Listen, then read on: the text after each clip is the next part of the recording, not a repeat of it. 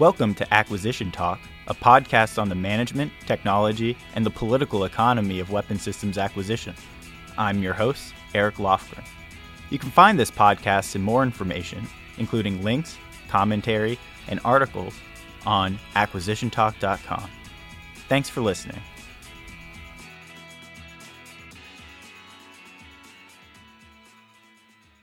I'm speaking with Donald Vandergrift today at Quantico. Don served 24 years as an enlisted Marine and Army officer. He's a prolific educator of military organization and training, with books including Path to Victory, Raising the Bar, and we're here today to talk about his newest book, Adopting Mission Command. Don, thanks for joining me on Acquisition Talk. I'm very honored to be here. Thank you. I wanted to start by discussing that I wanted you on the podcast because even though you kind of focus on military operations, I see a great deal of overlap with what we do in defense acquisition. So both the military environments and the technology developed environments that we have for major systems they're highly uncertain, and they're subject to constantly changing information. And so we have very similar challenges with respect to planning, training, communication. And yet what we seem to have is this modern method of operations and acquisition built on industrial era notions of Taylorism. So can you start by discussing what is Taylorism? Who was Frederick Winslow Taylor, and what was he thinking? Frederick Winslow Taylor's approach in the late 1800s, early 1900s was to bring a method of management that could be overseen by a few, the work of many.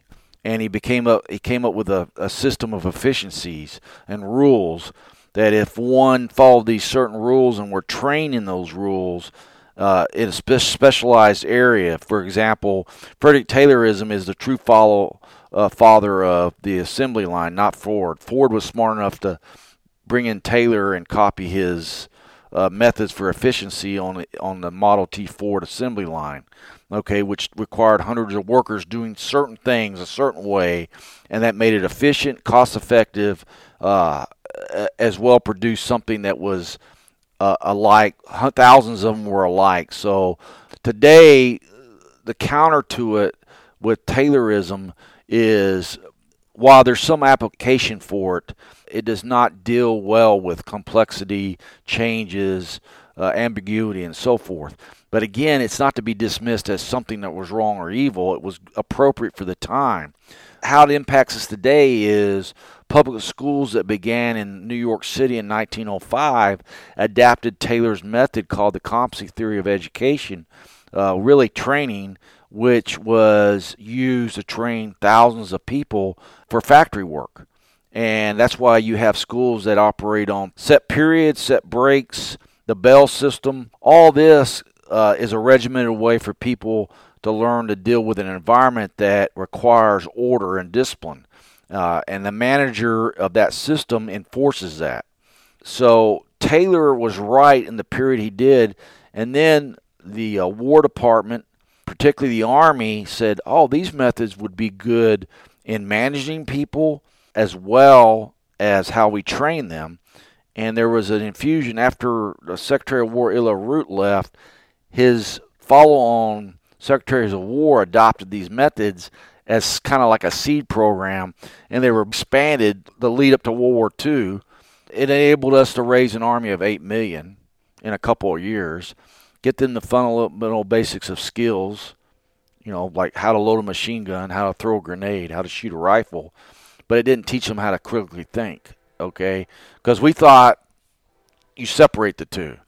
When what I'm advocating is you begin the two together, task training in context of a problem solving. For example, the way we used to teach clearing a weapon was you clear the weapon, but it was not in the context of a problem.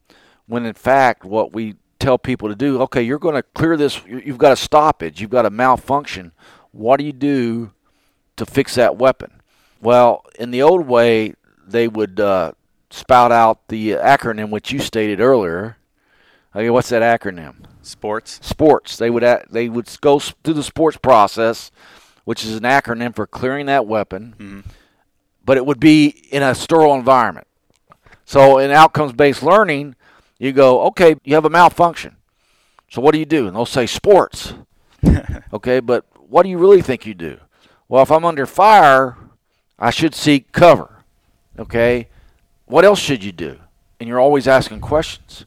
Because a lot of people can solve these problems on their own, and then they take ownership of the learning when they're involved in the learning versus giving them the answer. So they might say, I tell somebody. Okay, you tell somebody. Then what do? Then I perform sports. Very good. Okay? You always interject some kind of problem solving. This did not exist for decades for the U.S. military. It was all, we laugh now because we say, when you become a major, we'll start making you adaptive. Well, they've already spent 10 to 12, 13 years of their career, if their prior service, maybe even more, being obedient. And it doesn't come like that. You should do it the opposite way. Okay, I'm gonna be adaptive, and there's a method to develop you to do that. And along the way, I learn the appropriate task to help me accomplish the problem. Okay, so I think hopefully I answered your question that way. Yeah. So it seems like the method to Taylorism is really that you take these tasks, you break them down into their simplest aspects, and then you kind of routinize that and divvy out some tasks. And that kind of takes away a lot of the complexity there. It tries to make people interchangeable. I see that this kind of whole Taylorist notion that has been creeping into Department of Defense acquisition and on the operations side through the 20th century and created the institutions that all of us have grown up in. I tend to see this kind of going back to the Germans a little bit, actually. So this is I want to get into Mission Command and how that came from the Germans. But then I also see that there's this other aspect of, well, the Germans, like Max Weber, he had his ideas of bureaucracy, right? Straight line hierarchies, zero redundancy. And that kind of led to Taylor's ideas in the business world, also applied into public administration.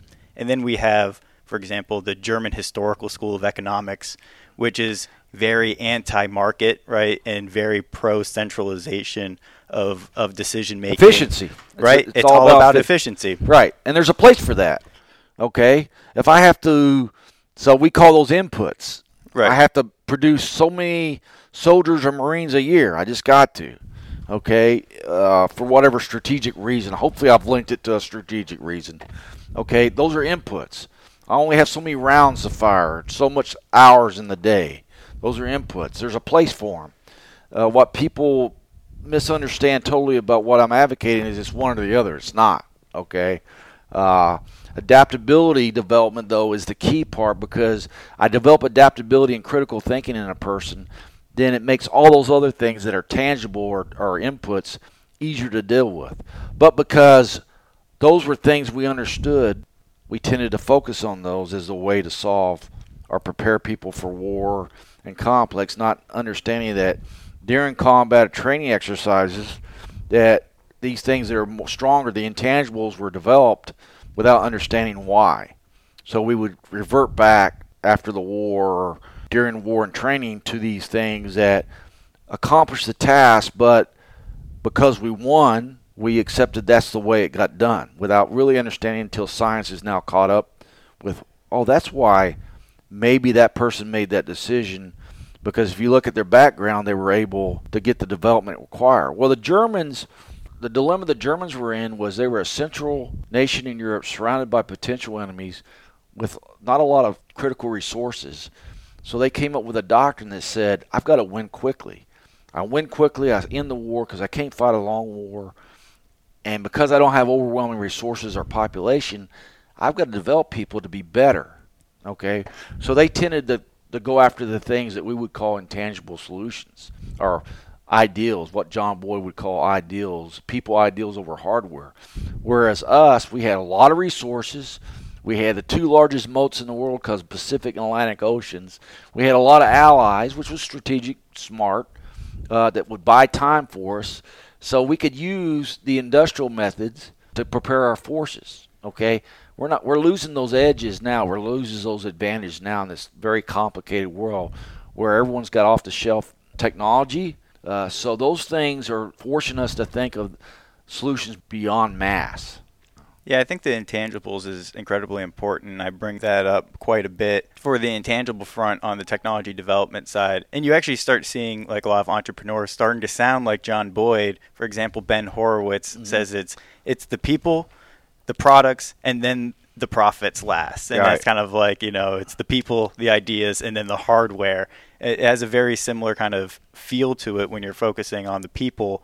And intangibles on the acquisition side, it's not just your ability to kind of recognize complex situations and then act within that. Well, that's exactly what it is, right? But that leads to certain things in technology development like software. You're not just taking raw materials, transforming that into a standard product down a production line with routine labor, right? You're building new product design. All the values in the product design is not in the metal, right? Silicon, right? It's ultimately just sand, and it's really the ideas of how we put that into the process. It's how did you do it? What are the business processes around it? What training and competencies and supply chains do you have? Yeah. Those are intangible qualities.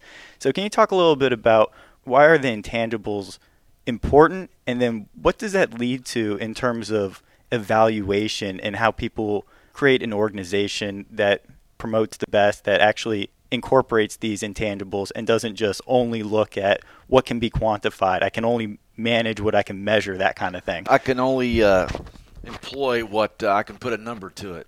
The intangibles are not as understood because, again, as science has evolved, as our understanding of the world has evolved through math, science, thorough examination of history, these intangibles are your strongest things to deal with. The tangibles were those things that we could measure, we could explain. Now we're able to explain a lot more and understand a lot more, but our learning systems, our measurement systems, our learning systems, the way we develop people to think about them, are still lagging behind. We still have systems where we got true and false and multiple choice, and we're not training problems of the context, and we still say we've got to measure it so it's not subjective. Well, the way you measure an intangible is multiple observations of that given problem. Or if it's in the classroom, is I divine the outcome. Destroy the enemy at this location in order to support my bigger mission. So those people may come up with a solution you never thought of, but they accomplish the mission. So what do you look at? You look at how do they make that decision and why they made the decision to teach others to think that way, or others learn from it. You're still measuring it. You're just measuring it with observations of skilled people, or measuring it with people that have the experience to understand what went on. Just because they don't have a checklist to apply to it doesn't mean it's not evaluatable or assessed. But we tend to still do that. Here all the time, with outcomes-based learning, people go, we need to be able to assess it. We need to be able to measure it. Okay, what's wrong with an experienced group of people, like the Germans did in their exercises, general staff officers that were highly educated, with incredible background through a lot of problem-solving tests, can go out and observe an exercise and see who is better than the other without using a checklist. They write an essay on it. I remember working with Special Forces Q course years ago, 2012, and they had gone to a 20-page checklist. Did they do this? Did they do this? And justification why they didn't do it or why they did it. Versus, I talked to like 32 cadre members in a classroom. All had vast experience. One, they went through one of the toughest assessments in the world. Two, they had multiple schools that were tough. They had experience in real combat, experience in operations, and most of them were very well read. I'm like, why can't I just have you observe a person, a leader, for example, on this mission, and what did they do wrong or right to accomplish the mission? Well, having a checklist. They may do things totally. Ranger School wanted to move that way, but they went back to the checklist, not because the younger NCOs and officers wanted to do it by observation, by experience, but the older generation wanted to go by the tangibles. Because, again, they could justify why they're kicking somebody out. Well, what's wrong with justifying it if Sergeant First Class so-and-so said, hey, that person just couldn't make a decision at the right time. And this is why, because I've seen it hundreds of times, okay, or I've applied it myself. But I had multiple people look at that and say something similar. You see what I'm saying? Right. So we've evolved. Now that we know so much more about how the brain works, how people learn. One of the examples I give is I ask all my students when they have a problem dealing with the subjective part, is I say, well, how many of you write the evaluations for your subordinates? And a lot of them say, oh, yeah, I do. So we trust you to write. That's subjective, isn't it? It's your observation. And they all, not one person has ever out of 100 said, oh, no, that's not right. Yeah, I see your point. I'm trusted to write a subjective evaluation of my subordinates that's going to be a major factor in their careers, but I can't go out and evaluate a unit or a person in an exercise or a problem and determine if they are competent at this or they need more schooling or less or whatever. So we're already doing that in our evaluations in our personal management. We just hadn't got to it in our classrooms. Okay, because we want to be able to put all these numbers up and say all this to happen and this is how I evaluate it. When I used to run the free play exercises at Georgetown, I would ask volunteers like reserve officers or friends of mine that had time, that were competent NCOs and officers, come on in and observe this. So everyone got 3 or 4 different observations from 3 or 4 different people during a mission. Okay, and I would find that 95% of the time, the observations were similar, how they did the mission or the missions or whatever. So that's the best way to evaluate the intangibles. Okay, but we still are very, very uncomfortable with it. Yeah, when you were speaking there, it kind of reminded me of the distinction of before the fact control versus after the fact control. Mm-hmm. So it's like when you're making those subjective evaluations after the fact, you've seen the results of what the person has actually done and what the consequences of those decisions were, and you can kind of put that into the context of, oh, okay, well, what kind of information did they really have available, and you can kind of give a more, I think you call it like 360 degree view of that evaluation, whereas I think a lot of what we do now is found in those checklists because it's all before the fact control. Before you go out and do something, we want to make sure that you've checked these boxes, and you're going to do these types of things, and then that kind of constrains people in the way they think and the way they act, and you end up not getting those surprise outcomes that you're like, oh, well, that was better than, someone who's out of touch with the context up at the senior levels could have told you to do. They want to be able to kind of take some of that lower level initiative. And you hear this all the time from leadership, right? They understand the limitations to what they can kind of direct at the lowest levels, and they want that initiative, but then a lot of our system seems to be built up on this before the fact control as opposed to provide them some leeway to learn, to make some decisions, and then review the effects of that after the fact. We want to be able to, so on the terms of efficiency, when it comes to budgets and money, and as well as integrity and getting promoted, we want to predetermine things as well so it looks better, it looks efficient, because the most chaotic situation is combat, of course. I consider one of the most ironic things that we do is we want to operate one way in combat, but every day in peacetime and in training, learning, garrison, we act the opposite. And then all of a sudden, I was telling the guy I work with the other day, and all of a sudden we want the light to come on when we go to combat and use all this initiative and stuff.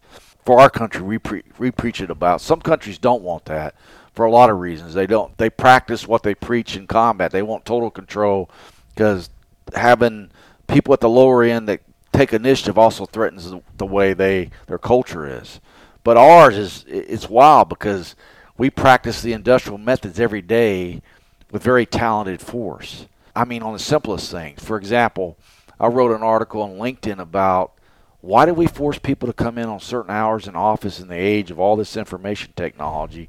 Because I have a saying, I'm not going to hire you if I can't trust you to do work when I'm not around.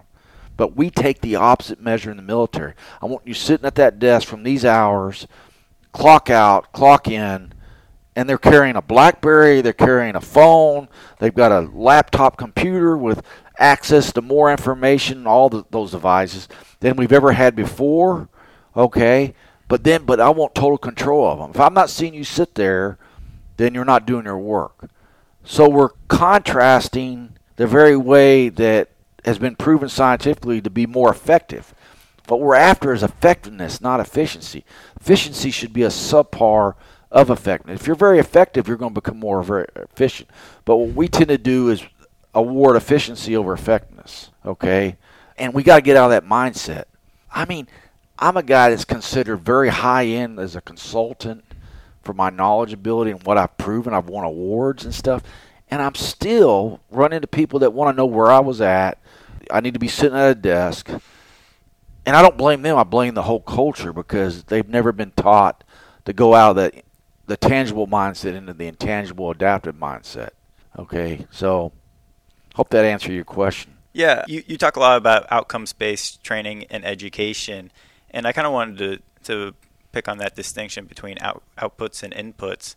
So one of the issues I see, at least with the defense acquisition system, is that we're trying to take this very complex technology development, technology that hasn't been developed. We're kind of estimating where it will be in the future with technology readiness levels and all of that.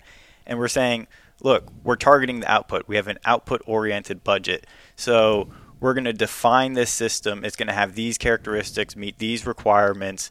We're going to work our way back and say, what was that requirement? What are we going to accomplish? Problem. Exactly. It's going to solve that problem, and then we're going to budget for it. So we work our way back. So we're output-oriented there.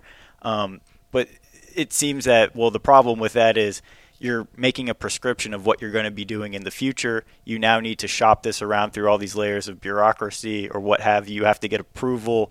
And it ends up almost being like back to the inputs checklist based. You know what you just said? Okay. When you said moving around the bureaucracy. So our system's built for the industrial age, trying to apply an information age or a adaptive system. Mm-hmm. That's my point. Major General Mullen, the Commanding General Training and Education Command, who I work for, is moving the Marine Corps forward along with the Commandant of the Marine Corps, General Berger. We were one day in his office. He said, the way we evaluate what we're evolving to, outcomes, has to be different than the way we're evaluating now. Exactly, sir, because the way you're evaluating right now, when you come in, they come in with a checklist and say, do you have these documents? Are you doing these things? Right.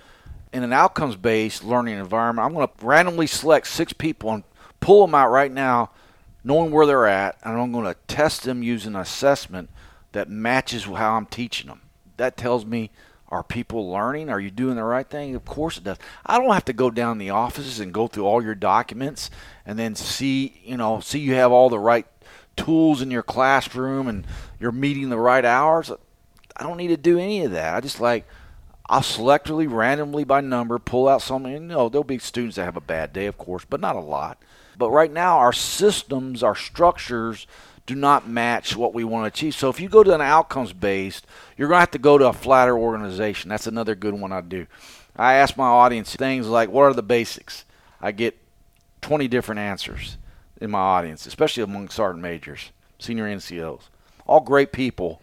They see the basics as discipline, not mass discipline, not self-discipline. Big difference. Or with officers, I go, what's a flat organization? I get 50 different answers. But if I'm really going to move to an outcomes-based system where the outcomes go down to each individual class, what I want to achieve when you leave this class after an hour or 2 hours or 3 hours, what's my outcome? You walk out of here confident in how to do an ambush. Okay? There's 10 different tools I can use to teach you that. It's up to the teacher based on their time, their experience, and an assessment of their students, what method they want to use. I don't care as long as you reach that outcome. Okay? And the test may be a simple tactical decision game given an output. They can display at least confidence on how to do an ambush, which is to move to a point, achieve surprise and destruction of the enemy through some type of fires, casualty-producing weapon, in a given amount of time, and then break contact and get your unit back, most of it back, to your friendly position or whatever. I'm just being overall defining what it means, but my point is you have to build your structures around your learning doctrine and your fighting doctrine. Right now, the bureaucracy controls everything. People don't understand that if I have an office that's a flat organization based on outcomes, I'm going to reorganize the people I have based on their skills and strengths and weaknesses. I know we hate that word weakness. We all have them. Based on the problem that I've been given to solve. So this week, you may lead the team because you're really good at analysis. Next week, Don may lead the team because he's good at big strategic problems and how to solve those problems.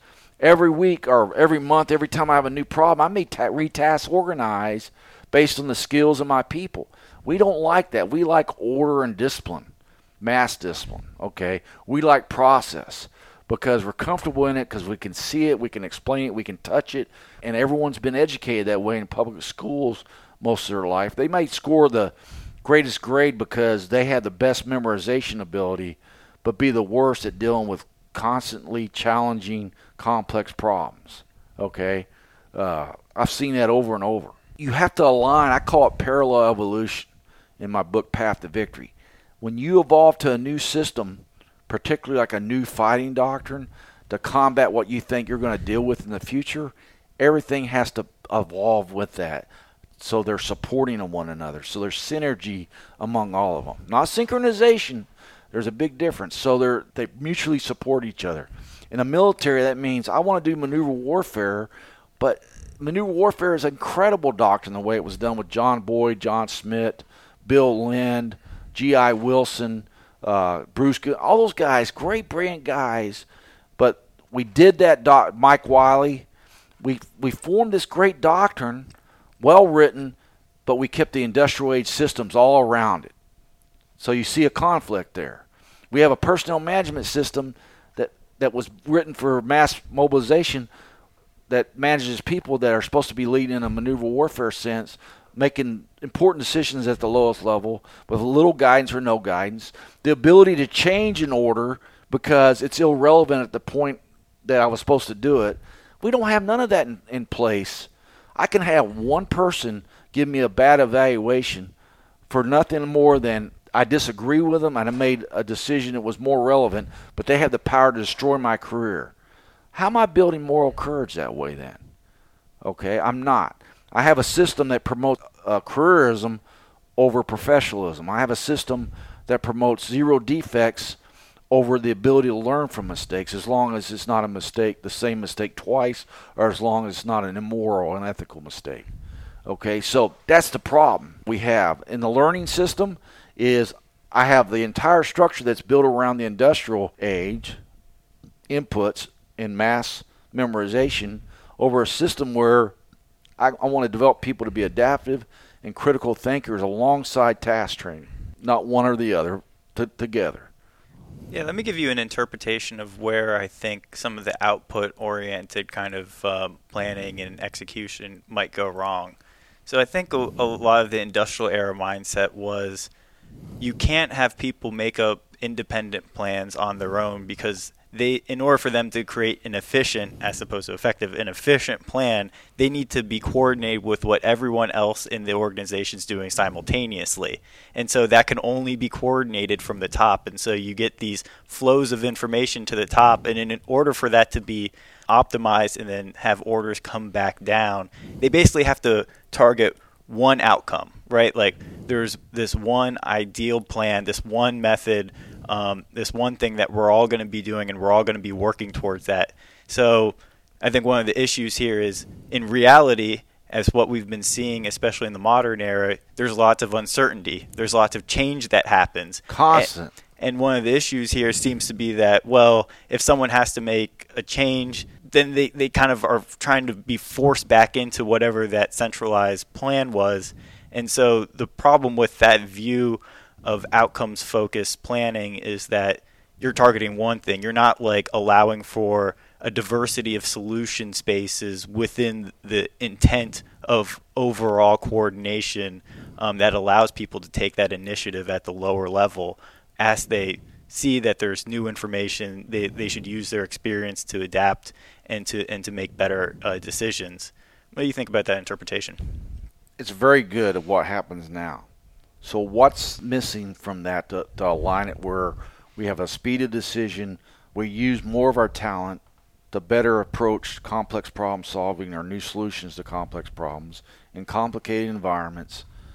What is the missing thing about that? What do you think is missing out of that? What you just described is what happens all the time. Mm-hmm.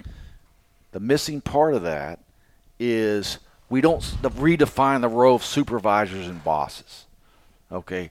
Great example is the Germans versus the French and British in World War I. The Germans adopt a new defensive doctrine. And what do? They empower their lowest level battalion commanders not only to make decisions in their sector that may be subordinate a division commander, but they had a culture to do that. So they sped up their decision making. The guy on the spot could make the decisions. So they had to redefine the hierarchy. Okay? Now your definition of your hierarchy changes. On the other hand, the Allies, what do? Everything went more centralized, more detailed planning, more control. Okay? Yeah, they eventually won for a lot of reasons, but it had nothing to do that because the doctrine of the Germans was worse or better. It was because, again, the Germans tried to fight everybody. As I say, they made enemies faster than they could kill them.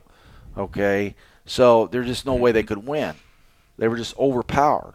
But that doesn't ignore the fact that they did it better because they pushed people first.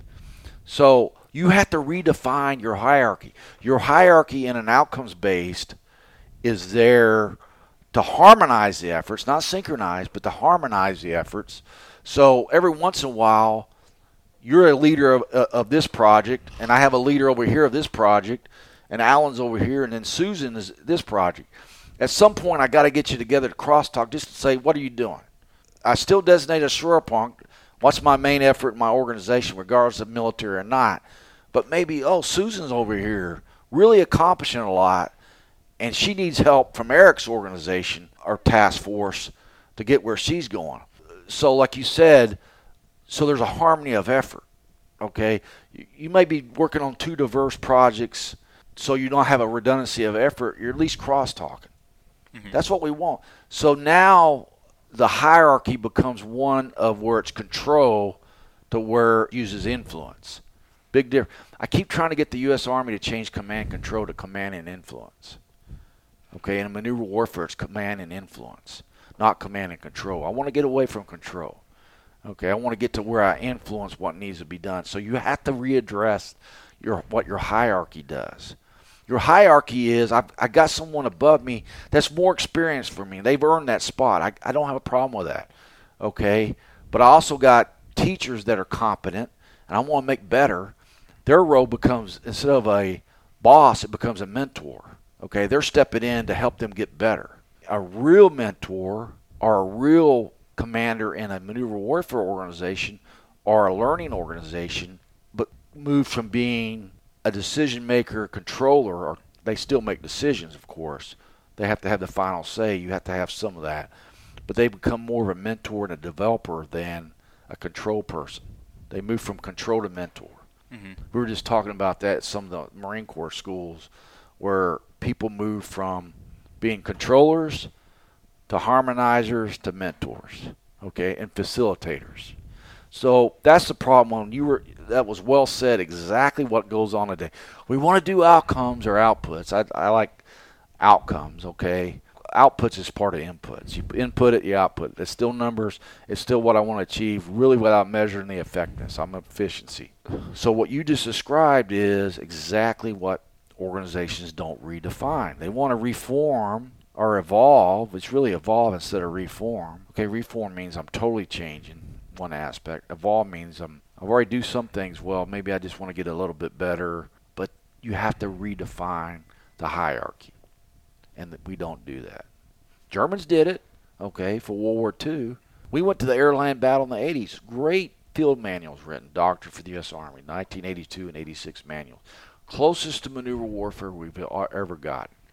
But we still did not redefine the hierarchy. We still did not redefine the personnel system, which was based on the industrial age. So you have conflicts. You want initiative, you want agility. There was the acronym agility, initiative, depth, and synchronization. Of course, John Boyd said synchronization did away with all the other three because the only thing you synchronize, you don't synchronize people, you synchronize watches.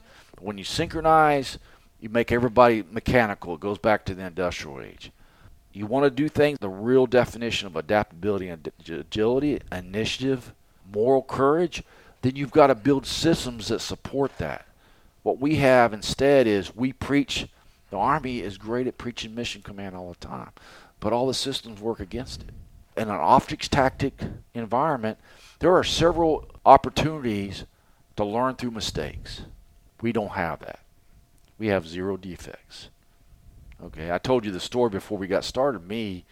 Guys looked at my file and said, man, you have a perfect file except for this 3-month command evaluation report that I got for telling the senior raider something he didn't want to hear when I was asked. I told him the truth. I get punished. Okay, people see that happen. What do? They don't. I'm not going to be using initiative. I'll tell that guy what he wants to have. They're not wrong or evil in most cases, but they're just being survivor. They start sacrificing creativity for security. That's what our systems do. But we preach in the open. We preach adaptability, mission command, outcomes, intangibles. But in reality, we promote the opposite of those. So everything has to be created together to get the desired outcome you want. Can't be one and stand alone. So to answer your question, again, I repeat myself because it's so important. It's like me stomping my foot for an answer. You've got to evaluate the role of hierarchy. Now, if you want a top-down where all the decisions stem from all the information flows up and all the decisions flow down, then you keep that. You decide that's the best thing for whatever you do, that's fine. Again, one of the things people, when they say come to me and talk about OBT&E or OBL, outcomes-based learning, what we've redefined it in the Marine Corps, because learning encompasses training and education together. They're interchangeable, actually. It's all or nothing. Oh, well, you're using outcomes, so we can't do this or that. Good example, I had a talk. I don't do lectures. I do talks because I get people to answer their questions. But this retired gunnery sergeant, brilliant lady that teaches at the Air Traffic Controller School, she said, there's certain things we got to do that's a checklist. And I like your stuff, where the instructor can choose and the student can choose and they have to make. But there's just some things we've got to do by the. I said, if that's what you determine you've got to do as a course, then you do that. It's the same with maneuver warfare. Maneuver warfare is the wrong word for it because you've got maneuver versus attrition warfare. Well, there's points where I have to do attrition warfare. That's the best thing. That's all I have. I don't want to take those options away. In a mission command or outcomes-based environment, I don't want to take the person on the spot's ability to choose what method to use. Okay, it's not all or nothing. Yeah, I like the distinction there that you brought up between like the top-down versus the bottom-up, and you do need both, right? But I feel like there's tended, especially in the 20th century institutions that we have, that they've focused on the top-down potentially too much. And again, like what I said earlier, I always, in my mind, I kind of trace that back to kind of German notions of bureaucracy of the historical school, and even the German general staff concept, which was brought over, and you brought it up earlier, Elihu Root, Secretary of War back in the early 1900s, he implemented what he thought was the general staff concept, and that had a lot of potentially negative consequences on the culture and the organization of the Army. But I think I've become kind of convinced over time that what the Americans did was a really bad implementation of what the Germans were actually doing there. And we've been bouncing around these terms a little bit, mission command, Auftragstactik, which is tactic. Yep, that's the German bad translation of mission command.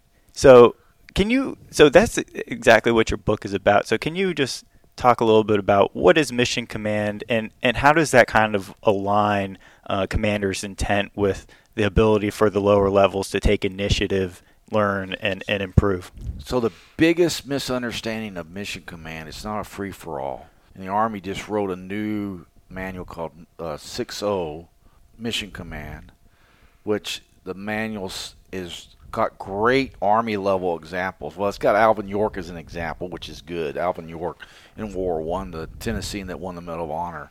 My criticism of the manual, which just came out in July, was they need more examples of a garrison. They need more examples in the office and staff how to apply mission command. But before you can effectively do mission command, you've got to establish trust. Without trust, you have no mission command. And before you establish trust, you have to develop your people to how to make decisions at higher levels through the learning. See, now there's no excuse for us not to do mission command in the U.S. military because we have never known more about how we learn, how people learn.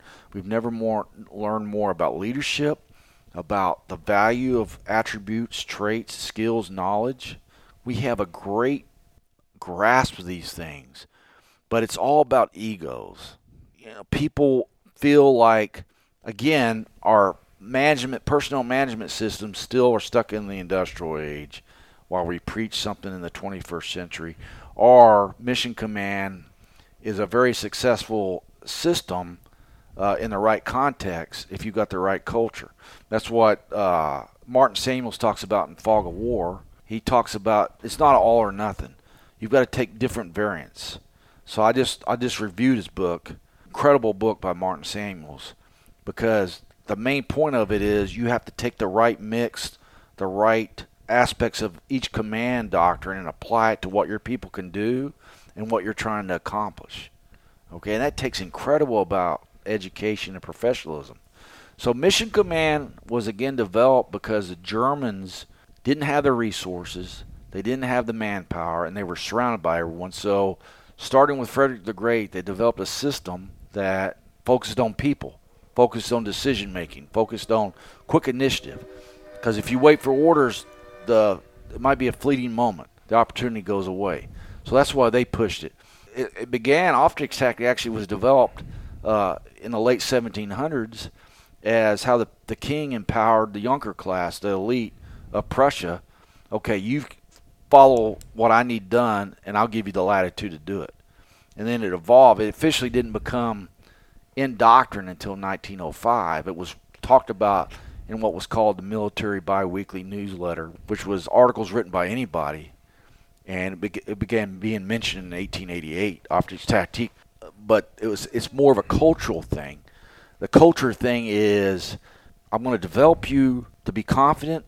I want to develop you on character, strength of character. I want you to accept responsibility, love making decisions, and stand up for your decisions, even in the face of your superiors, in the face of the enemy, because the Germans realized on the battlefield there's nowhere more isolated than a commander on the battlefield at any level.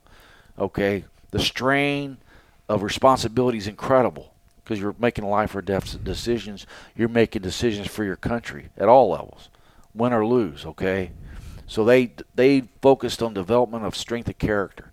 That meant they began developing a system of learning in the late 1850s that focused on development of character and decision making, which took a lot of different tools and combined them, but it all focused on your ability to make decisions, justify your decision, and then stick with it or change based on the situation. I wanted to create the type of leader that, Eric, you're already out. I'm in this building, but you're down the street here. And you're down the street and you see, I gave you an order to seize that building, but you're like, wait, when he gave that order an hour ago, that building was relevant, but now it's not relevant. But his intent, which is more important, that's the higher level contract. His intent is, I've got to seize control of this river crossing, and from that building I can't do it. But from this building I can. So I'm going to change this order and seize this without having to ask for permission.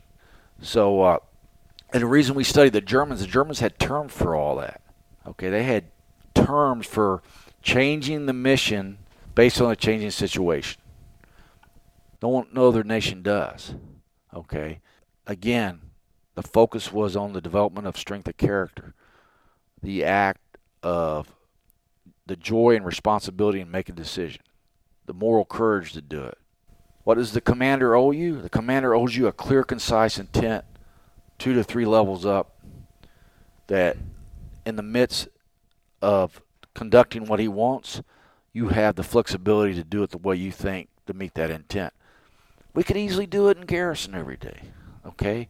We don't. The micromanagement I see, what I call the pursuit of perfection, the paper has to, I'm going to assume the general has to have this slide perfect. I've seen senior level commanders, it's missing a period, you're all screwed up. That oversight, it's not lack of attention to detail. It's like the guys work so hard, or the gals work so hard to get this right. But I've seen the addiction to the act of perfection, seeking to get everything perfect that nothing gets done in a timely manner. Instead of going for the 80% solution, we go for the perfect solution. Again, it goes back to egos. I got to prove I'm smarter than you because we have an industrial age personnel management system.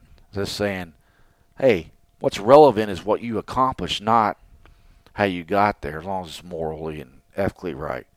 So we're so focused on how we got there and want to get there versus looking at a person for their strengths while they avoid their weaknesses. Okay, so when you talk about mission command, it's more than just empowering people to accomplish something. It's a whole culture. Everything has to be structured around it. And like I said earlier, people that the hierarchy has to be addressed, meaning the structure. You don't have to have, right now we have 10 layers of hierarchy. Guess who used to use 10 layers of hierarchy? The French. Napoleon. Napoleon. All armies have, because of communications, because of span of control, because of education, because of understanding of the time, because of weapons ranges. Today, we still have that. We still have the same force structure. There's no need for it. We only stick it because, that's the only way they've done it, so that's the way we're always going to do it. The Germans, even in World War I, even took away layers of command to make it faster. Okay?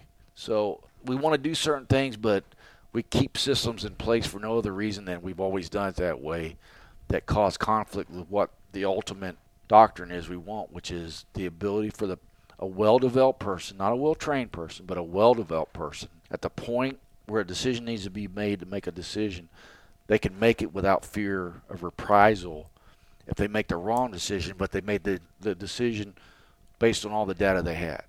Okay, as long as they're not lazy or they're neglectful, unprofessional, then they should be protected to make that decision. Okay, one of my favorite sayings is a poorly made decision well executed is better than a perfectly made decision poorly executed, or a perfectly made decision, a poor decision that's timely can be better than a perfect decision that's untimely. When I was at the National Training Center, I kept all these little green ledger books, hundreds of them. I was in 52 rotations because we used to do 14 a year, and I was there 3.5 years. And I saw it over and over, battalion and brigade commanders. The cream of the crop of the U.S. Army would never make the decision a timely decision because they were waiting for the perfect information, because they had been groomed that way in garrison. The couple guys like Douglas McGregor that made incredible decisions were extremely successful at National Training Center, where they do the free play war games at Fort Irwin, California. We're not given brigade commands because they knocked the doctrine, they knocked the evaluations, they did what they thought was right. Mm-hmm. So we constantly aim at the lowest common denominator, which has done us well. In previous wars, we had mass and overwhelming mass and people to buy time, as we talked about earlier. Over now, what we need is the adaptive problem solvers that may regard doctrine as a guide, but they combine whatever solutions and tools to solve the problem. We've not adopted that either. Yeah, I think you see on the acquisition side that same kind of thing manifest, where we're always waiting for the perfect information to make a decision, and then years go by before we authorize something.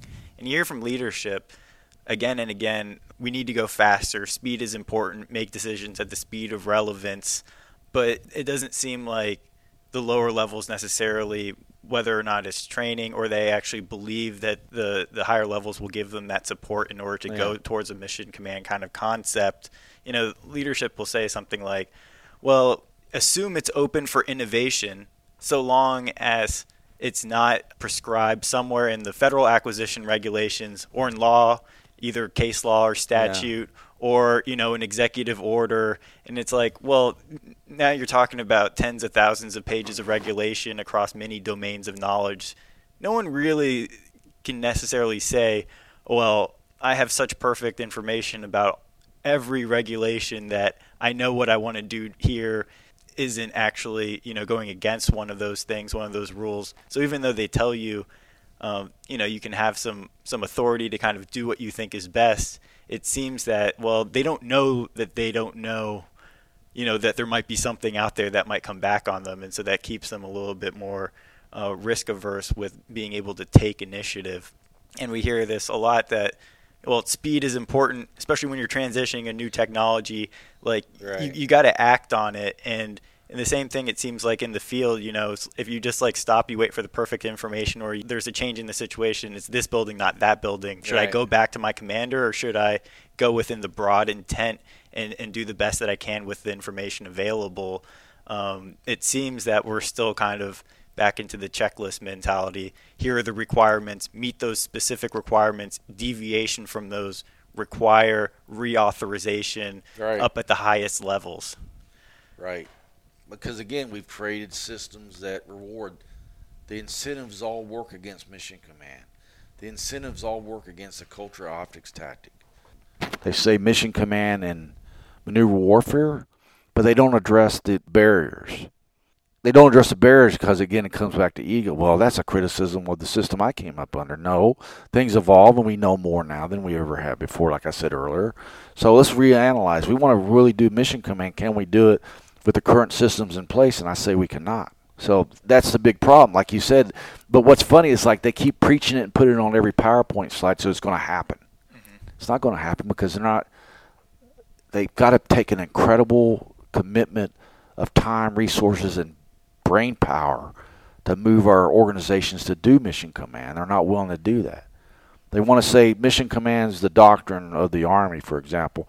Mission orders are a subset of maneuver warfare and Marine Corps Doctrine Pamphlet 1. But all your systems built around that, your manpower systems, your acquisition system, the way you operate in garrison, all work against that. And suddenly you're not going to go to the field and start operating that way unless you're having an incredible attrition rate and the remaining people say there's no other way to win. So that's the problem with it right there. Our learning systems, which I really write a lot about, are not equipped, are not developed to prepare people, which is problem solving or learning through a context of a problem. That's the big issue. In any field, teach people and then give them the latitude to learn, make mistakes, so they can continue and learn from others. And none of our systems are built to do that. Very few people do it that way. That's what we're trying to do with the Marines right now. And it's wonderful to be a small part of that because there's a lot of other good people trying to make it happen. Where we're moving from the industrial age, which is defined as, again, efficiency over effectiveness, to an information age. I don't like the information age. I call it the cognitive age because we need a lot of problem solvers at all levels to deal with the complexities that we're having to face today. Yeah, one of the issues it seems to bring up for me on the complexity side is that no one person can aggregate all of the information necessary to make that perfectly efficient decision, right? Yeah. And everybody has local pieces of knowledge. Oftentimes they're conflicting with one another, and you can't really know who might have been right or wrong until the outcome of that. And it's very difficult or expensive, especially on the military side, to do those types of training like that are very realistic. Same thing on the acquisition side. You can't just build a throwaway bomber, right? Like those are very expensive.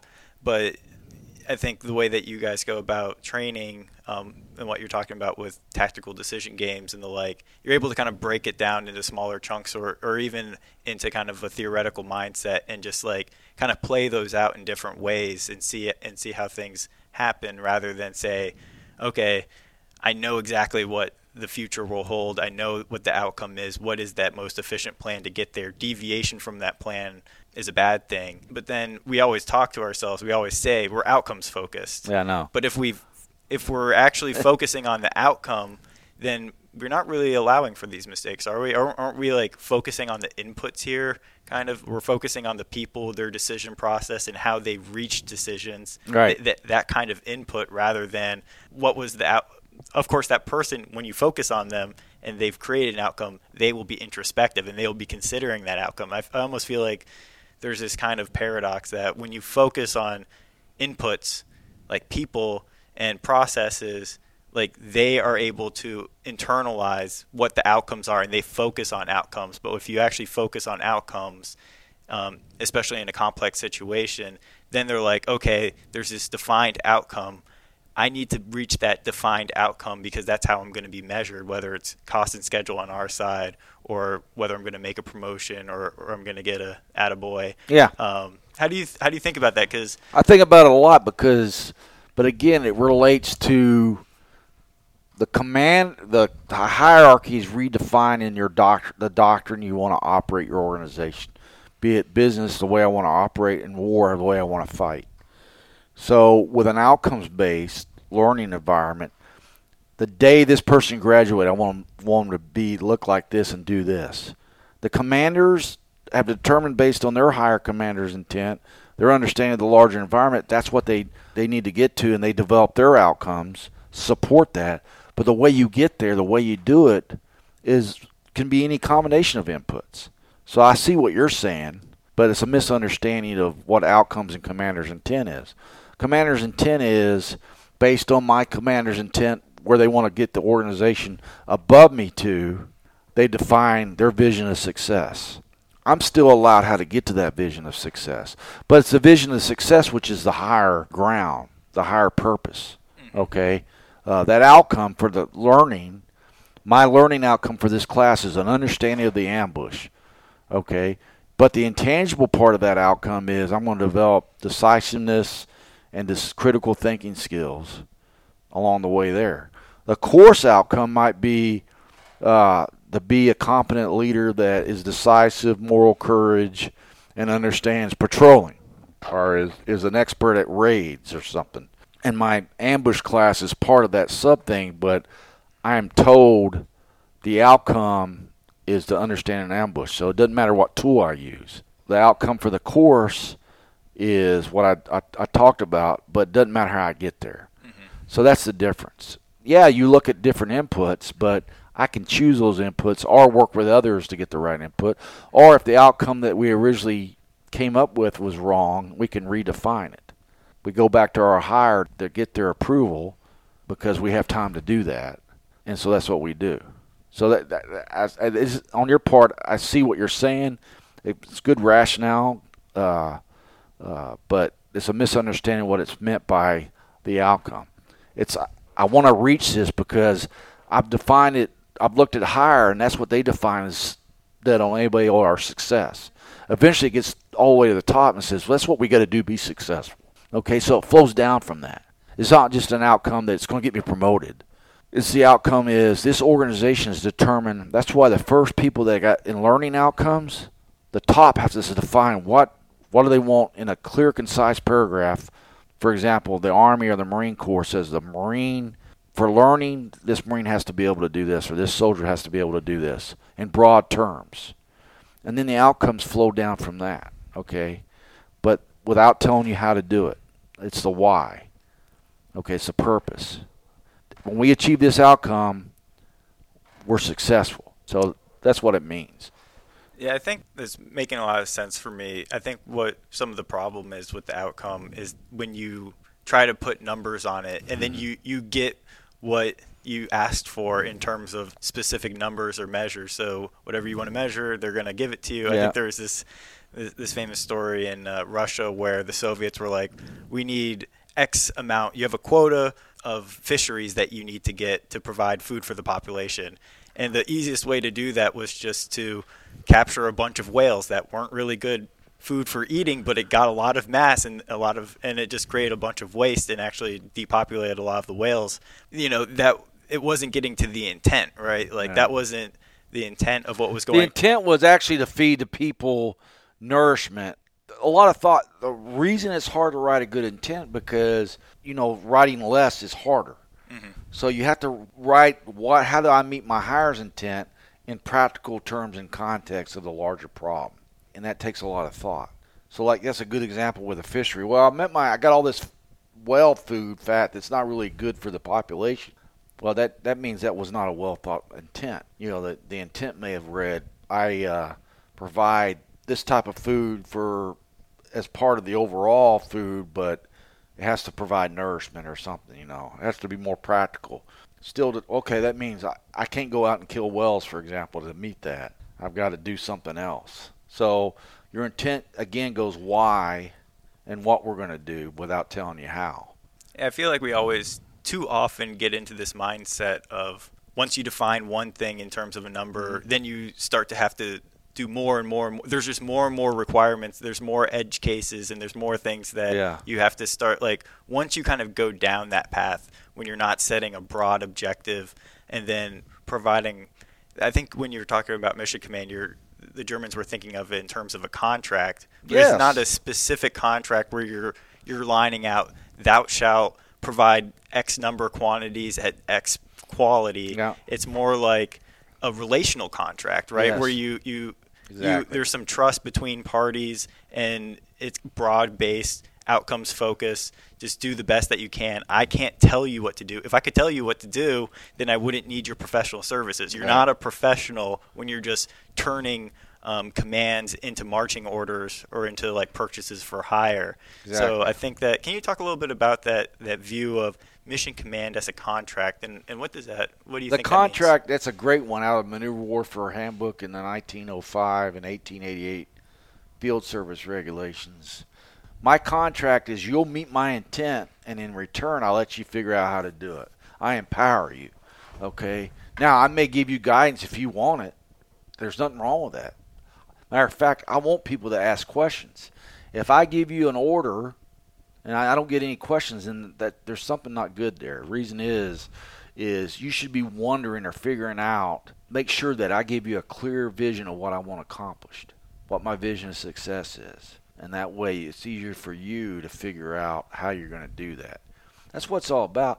But then there's the missing part that I explained earlier. The missing part of it is at the moment that the situation may change, you have the latitude to change the orders that you were originally given, as long as, again, it meets my intent. Now, the loyalty in return, the contract, the social contract, is just keep me updated, okay? The reason I need to be updated is because I'm harmonizing a lot of different groups like we talked about earlier. So mission command, again, is not this go out and do great things as long as you don't get in trouble or make a mistake. It's a two-way street. Loyalty is a two-way street. I do this. I got a great boss right now that says, okay, here's the commander's intent. This is what we want you to do in this program. As long as you're doing it, and I keep him updated every day. This is what I did today. This is what I accomplished today. Because he may want to redirect me somewhere else. That's what that's called. It's not like, okay, I'm meeting the intent, but I'm not telling him what I'm doing. Okay? I'm meeting these objectives that's going toward your intent, but I'm not keeping you in the dark because you need to harmonize many other groups and people. So it's again, that's the two-way loyalty part. It's not about, again, that okay, I get freedom to do whatever I want, and until the boss tells me otherwise, I'm just going to keep doing it. No, I tell people that the loyalty's back. I'm giving you short reports, not because I know you don't trust me, but you need to at least know where I'm at right now, what I'm doing. Maybe you can give me some insights I didn't know about, or maybe Lori over here, Susan's group over here, has already figured that out, and maybe I can use that idea or use that process or whatever to accomplish my mission. So that's why there's got to be a constant two-way part of it, that's important. So it sounds like you're actually starting to make some inroads with some of these ideas into the Army, the Marine Corps, and some other places. Can you talk a little bit, what kind of successes have you seen, and what challenges do you think are still ahead? The first part is easy to answer. There's cells everywhere that believe in outcomes-based training or outcomes-based learning. You call it OBTNE, that's what it was a decade ago in the Army, and now the Marines are already changing it to outcomes-based learning because, again, training and education and experience are the three ways you learn. So there's cells all over. There's courses that are using it with people there that believe it and get it like I do, and they're applying it. So there's a lot of successes. There was an article written last week for Defense News on how the Army's changing their personnel system. It was written, I'm not saying it was plagiarized at all. I'm not really saying I don't care. I want success. But I had several people say, because you have stayed with your guns, it's changing because of my fortitude, but it's actually a few people that have fought hard for this, not just me. Successes, the Army Recon course. There's a lot of great things happening at the basic school in the Marine Corps with the academic director out there. We taught together. We did conferences in OBTNE together. He's applying it out there. That's him, not me. But it's great to be allies together. Some ROTC programs for a while. This commanding Major General Smith was a big fan, 2012 to 14. He was applying my stuff, changing a lot of how ROTC did more TDGs, more creek spills. Summer training became more free play oriented. So those are small successes. The greatest resistance is, like I said before, is our systems built around what we say we want to do are not built for supporting that. In terms of inspection, evaluations, how we manage people, the cultural mindset that regardless of your rank you can contribute. We have a mindset that unless you retired as a colonel or above or have a PhD, you can't come up with complicated solutions to things. You have to have the resume or the credentials. So we have a lot of problem with that. The Germans eliminated that by saying just becoming an officer was hard enough. They kept the numbers low. So a lieutenant was just as respected as a general. Yeah, the general had more responsibility, but both were respected. In our system, you got out as a major, so you must have did something wrong.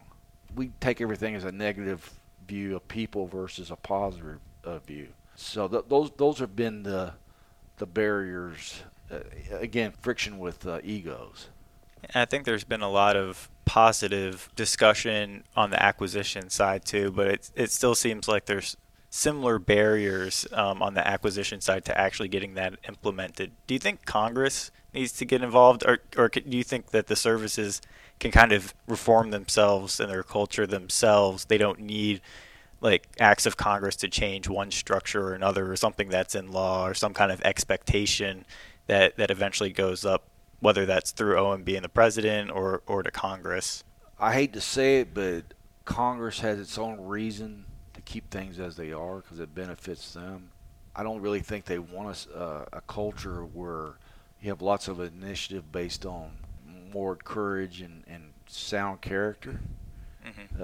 I'm not saying everyone is like that in Congress, but from my assessment, what I'm seeing now, it's not like that.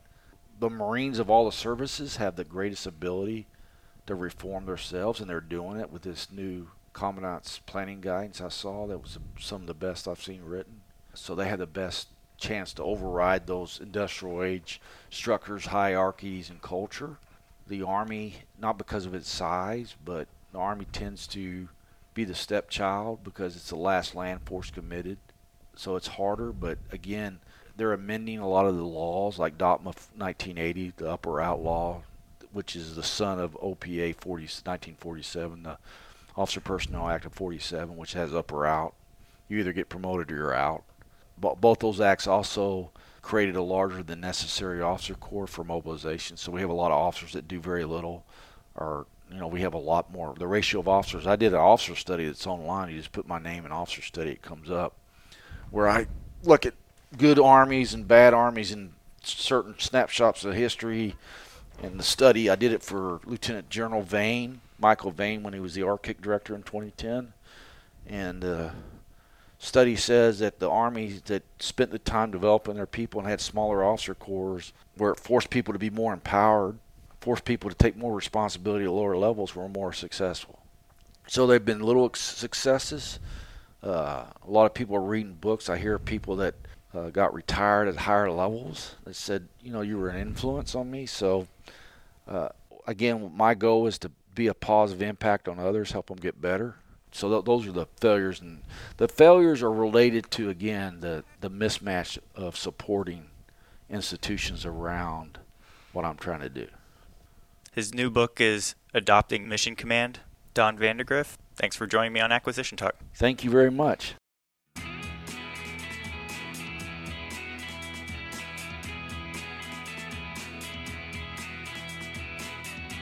This concludes another episode of Acquisition Talk. If you have comments, interview recommendations, or just want to chat, please contact us at acquisitiontalk.com. Thanks again, and until next time.